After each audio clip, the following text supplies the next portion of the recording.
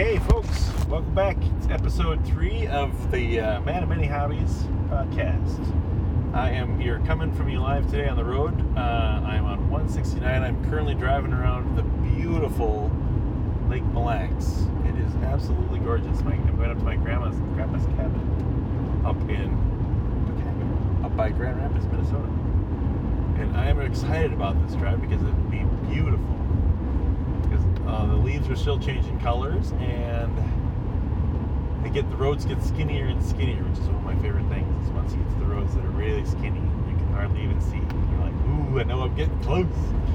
Anyway, that's kind of how it feels for me. I'm sure some of you have similar feelings, and especially in the fall, man. To go up in the fall is just a gift. Anyway, so here's my thought today. I was just talking to my buddy, and we were discussing how everybody is feeling less satisfied with things, and it kind of goes along. It's funny. This is my second attempt at doing an episode 3, and it's because I'm unsatisfied with my last attempt. I had this whole theme about how everybody just seems like they're kind of tired and quitting everything, and it's because we're tired. And I think we were given. So anyway, I got a chance to flesh this idea a little bit further with my statistics friend, who says that the data is actually showing about a 10% reduction overall in satisfaction on everything globally. So this is not something that is not backed up with data. And he works for a very, very big corporation. I probably shouldn't say the name of it, just because he's not saying this to me as any sort of a professional, real, anyway, he's just a friend.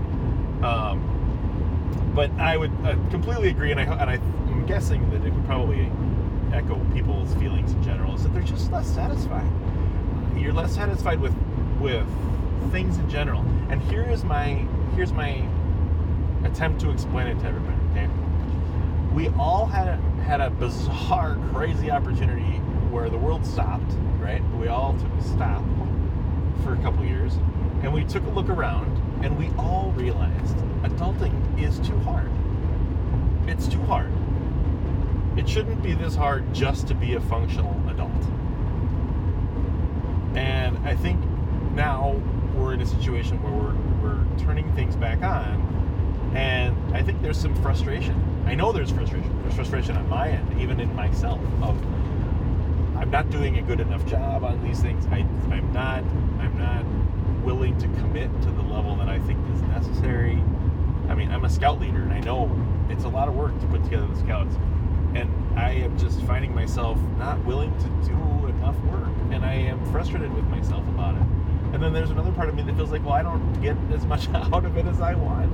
Again, I think I'm just feeling this 10% reduction in satisfaction of everything, which is very, very weird. And I think I think it's okay. I think it's actually kind of a chance for us to pause again and reflect, and to say, wait a minute, maybe that's right. Maybe adulting is too hard. How do we make it a little easier? What could we do? Like, what could we do to sort of just take it back a little bit, slow it down?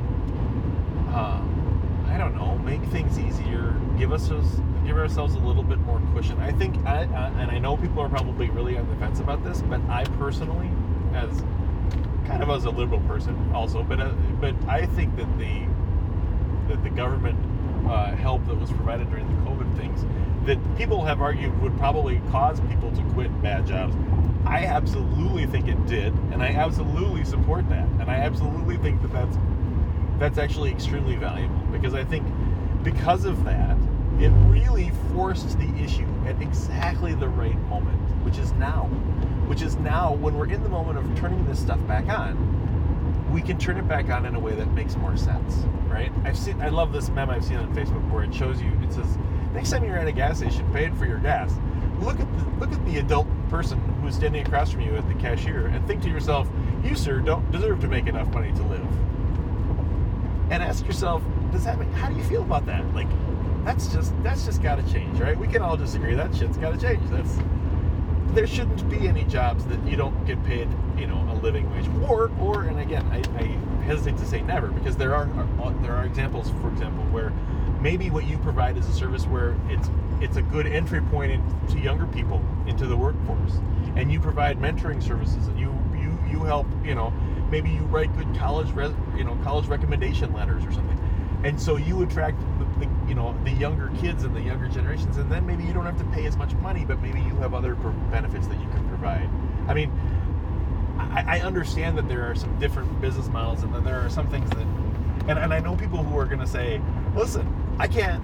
There's no way you can provide childcare and pay a living wage, and I would say, then something's got to change. I'm sorry, that's just not acceptable to me. You can't live on slavery. That's not acceptable.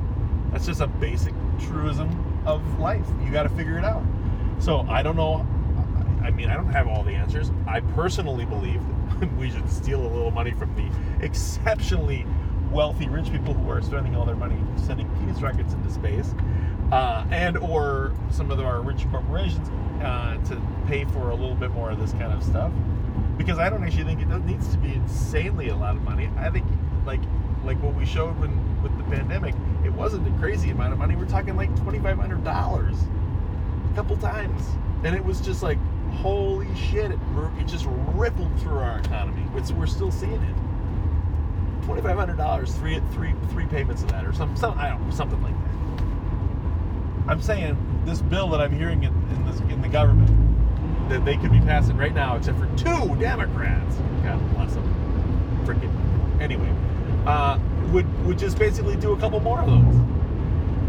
I feel like this is how you get real change in the world. You stop and you go, hey, this is our chance. We're turning the faucets back on. Let's turn them on better. Let's turn them on a little better than we had them. Let's figure out how to make this stuff work better. How do we re-professionalize the other industries? How do we help everybody have the same quality of life that the white collar guys have and they're sitting working from home from COVID? I can tell you, the white collar guys are living pretty happy these days for the most part. I mean, yes, we miss our offices. Yes, we miss our maybe some of our happy hours and some of that stuff. But life is not we have not suffered too much during this pandemic, comparatively to some of the other folks. So how do we bring that back? How do we bring back some of this equity? And how do we recognize that there's a lot of value in the work? Anyway, okay, I'm getting too far off task here. So that's my latest thought of the day. Is I think we need to figure out how we turn those things on smartly, how we make some of those adjustments. I think, honestly, this bill that's sitting in Congress right now would be a really good idea. So if you're just looking for a very specific, really easy thing, write a letter or yell at the 2 holdouts. You could probably Google it, who's holding up this bill, and figure out how to get that. Or if you're from a Republican state, contact your Republican senator and say, hey, get on the board here. This is an easy one. Look at the bill, because I just heard a really good story on NPR about this bill, and it talked about how, we've gone a lot of discussion about the back and forth, about whether it's going to pass, whether it's not going to pass, but very little discussion about exactly what it's paying for, what is it doing.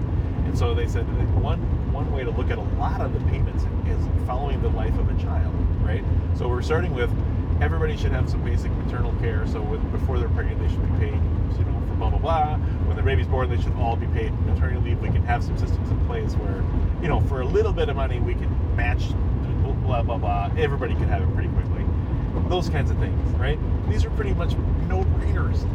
Every other country in the world has this kind of thing. Why should white women, or not white women, why should women in white-collar positions get 12 weeks of maternity leave? Mostly, not all, but mostly. And women who work in blue-collar jobs or hourly jobs, they don't get 12 weeks of maternity leave. I don't even think they get any maternity leave often. That's just crazy.